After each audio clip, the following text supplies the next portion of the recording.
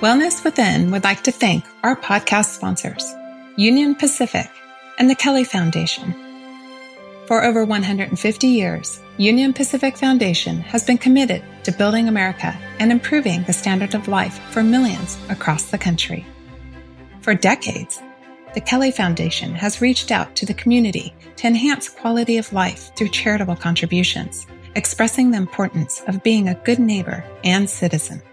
Welcome to the Wellness Within podcast. Today's topic is, you got a cancer diagnosis. Now what? My guest is Terry Wolf, registered nurse who specializes in oncology. Terry, before we dive into our conversation today, can you tell us a little bit about yourself?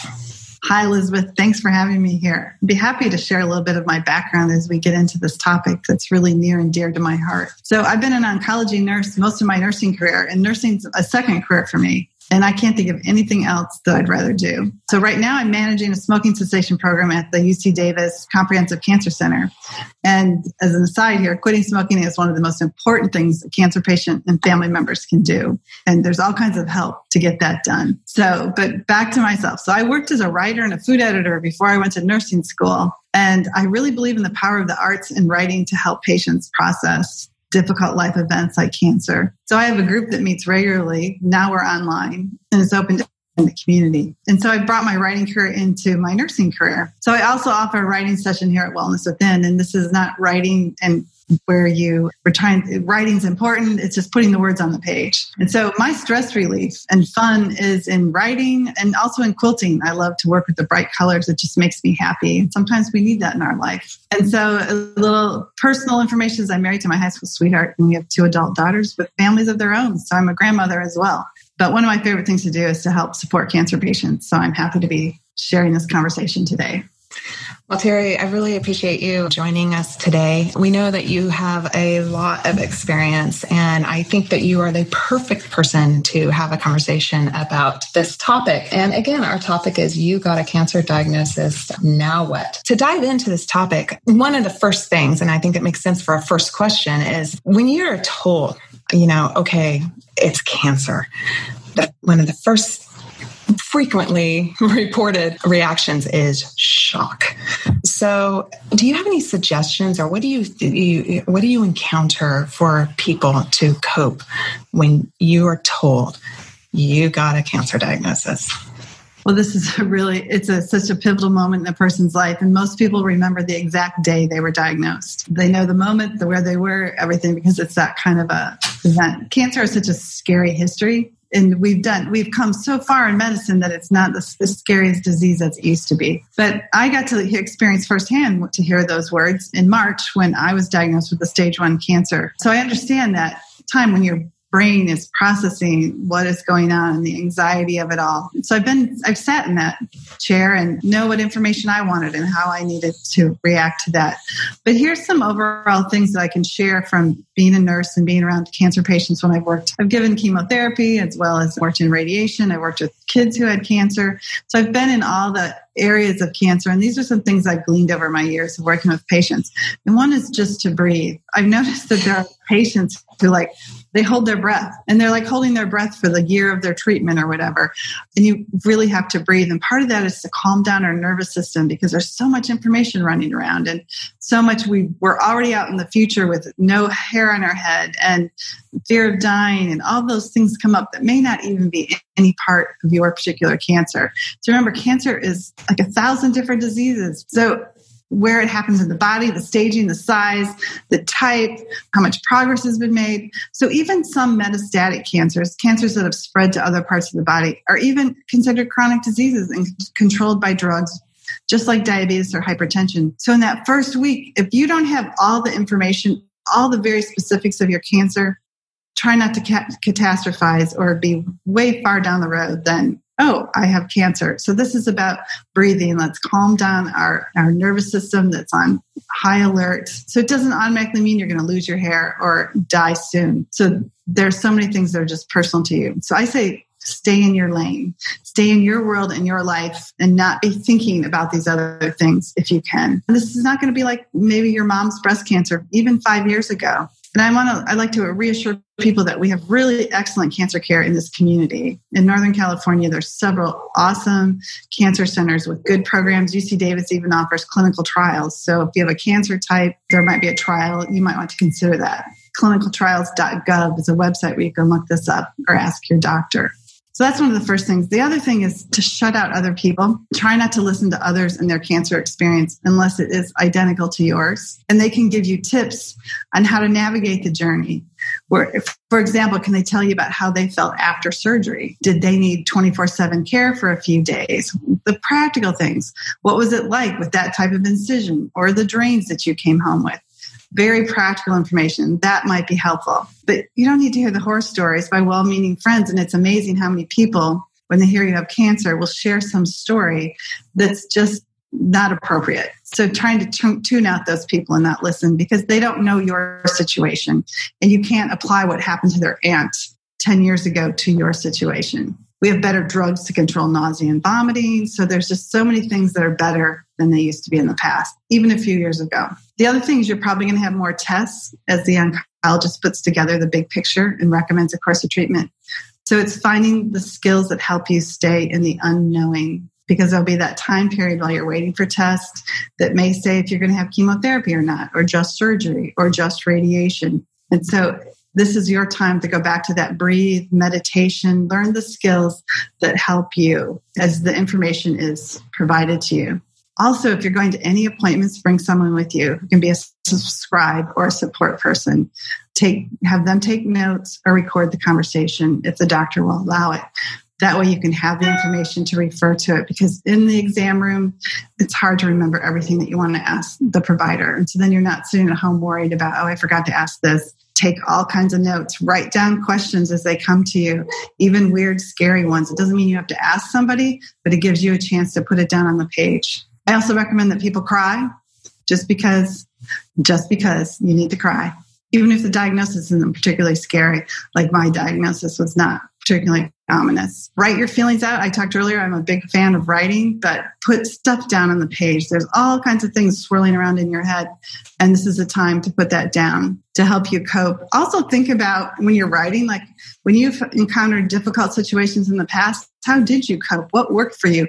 And particularly what didn't work for you? Did you turn to food or running more than you should? Or what activities did you do that helped you in the past? And also know what didn't help you and try not to let those come back into this experience as well. Also remind yourself of the strengths you have because you've got a lot. Your life there's a lot of strengths and expertise that you have to navigate this. You are not the person who doesn't know anything. You know a lot about your body. And you know a lot about yourself. And so this is a time to really get those strengths up in front and center so that you can call on them as you go through this time. So fill page after page, throw it away. And writing is just a way to cry with words. Also, find activities that you enjoy and do them. Your mind will still be distracted and processing in the background all that's going on and I'm sure waiting to hear about, but you can still knit or garden. And these activities can help calm the mind and let you keep your energy moving. So for me, when I got my diagnosis, I took on a quilting project that was much different than I usually do. It's kind of like a puzzle and a little more, but it didn't require me to think about design decisions. So that was helpful. So those are some of the things that you can do in that time period of just pulling your life back. This is my life and this is how I want to do it, even though this new thing called cancer has come in. Terry, that is amazing information. There's a lot of information there. And I want to recap some of it because before I recap all of it, I think that there's kind of an overall theme to the information that you just gave. And that's really, it's almost, you're getting a plan together here. And so to summarize what I heard is it's kind of like you're getting your team. That's one theme there. And that includes not only just your medical team around you and your role within that medical team, but your friends too. You'd mentioned bring a friend to an appointment with you, somebody that you trust, not just like an emotional trust, but somebody who you know can sit and listen to the information and who can take notes and who can help provide information back to you. You had also mentioned the importance of emotions, recognizing your emotions and sitting with your emotions. And that can be through journaling, that can just be sitting and crying, whatever it is that you need to do in order to address and to acknowledge emotions. Another theme that you had mentioned was the again, this kind of working in with friends, but it's also setting those boundaries. But I think what you were also saying is knowing what those are and asking for those things. I think that's important too. And that could be part of that thing to assess when you first get that diagnosis, is know what you need and don't hesitate asking for those things. And then finally, what you were mentioning too is recognize what gives you joy and recognize your strengths. And so sitting with all of that too can help level set you. Prior to when we started recording this, we were mentioning that, when you are given the diagnosis, you have a malignancy, but so much of who you are, the huge vast majority, isn't any different. You are still you. And it's recognizing and knowing that. Can we talk a little bit about taking and creating this plan, but within a context of your role within the medical team and being, sometimes it's hard, when you have all of these things going on, but you are a member of your own care. And I think that sometimes having that while you're balancing a lot of these other things when you first get this diagnosis, you're also trying to develop what your role is within your own treatment plan and kind of what your guidance on that. One other thing I'd like to mention about emotions before we talk about you being part of the team, sure, is the emotional piece is really important. And one thing that people will start to tell you how you should have your emotions as they find out about your diagnosis. Right. Telling you to stay positive and keep looking on the bright side. And keep fighting. You're strong. Yeah. Right. A lot of people will tell you how you should be. And I think it's really important that you can still be a patient going through treatment who can be mad and upset and hateful in that moment and express that emotion. And it's important for you to have that emotion. And that's one thing that as nurses in particular, we're there to hear those stories and for you to have that mad day. And it might appear to a friend that you're not keeping the positive attitude, but you need the freedom to have that day of being mad. But then you get right back up and you're staying in your plan, but you're entitled to have those emotions as you go along the way. And it's not fair for people to say, stay positive, it'll help you. Being negative will not hurt your treatment chances. And afraid and sad and all the rest of it. Exactly. Yep. Everything. So have those emotions, honor them. They're not going to live there forever. Yep. But if we try to push them away, I think it's more harmful to our overall well-being. So I just wanted to get that out when we talk about it. And the emotional piece is really important. And that's one piece that you kind of have some control over. Right. And I know you're the captain of that shit. We do meditations at Wellness Within, and I know some of the meditations we do, it's just as simple. We even say you register it and you just say, welcome fear. That's it. You're not saying I'm embracing, it's not like I'm going to live in this place of fear. You're just acknowledging it. Right. And being fearful. And you're human. We're meant to have these emotions. Mm-hmm. So, being mad is not going to make your chemotherapy not work. Right. Being hateful is not going to stop it. So those are honest, real, that's being real. And this is, it's a real situation. So now you're in charge of your emotions in terms of how you want to process them and deal with that. But you're also in charge of your care and your decision making. You're really the captain of the team. And I think providers, doctors, and that are better now at listening to what the patients want. But sometimes it's hard to know what you want when you don't really understand the whole world of this. So it's important to be a respectful part of the team, treat your team members, the providers, like you would want to be treated, and have a rapport and have conversations. Be prepared when you come in with questions so that you're having a dialogue and not going to the appointment and just waiting for them to dump information at you. That gives the providers a sense of who you are. So if you're more in charge, you're asking questions, you're questioning things. They're so open to that. They want to know what you're thinking. So that provider is the expert of your tumor type, but they're not the expert of you. You understand you and you understand how this has an impact in your life. And you may say, can we do this a different way? This doesn't work for me for this reason, or I don't want to deal with that side effect. So I don't want to do that treatment. You can have those conversations. You might come about and still do the treatment, but you certainly can put that out on the table with your providers. If you have a provider that responds poorly to those kind of questions or thinks they're being questioned or gets defensive, then find another provider. So Terry, can we follow up on that thought there? Being prepared with questions. Again, everybody's different, but there are certainly folks out there that, you get a cancer diagnosis, and one of the first things some folks will do is go out to the internet and research their cancer diagnosis with multiple websites, for example, and information gather. And I say this without any kind of judgment, but what are the pros and cons of gathering information? And do you have any suggestions of maybe some of the best ways to gather information so that you can come prepared to your appointments and ask questions? I think it's really important to be an informed patient. This is a real slippery slope with the age of Google and Dr. Google and all, especially in cancer, all that's out there and all the craziness that lives out there with the scientific information. So we always recommend, if you're going on websites, that you look at ones that end in .org. So like the American Cancer Society, there's the National Comprehensive Cancer Network,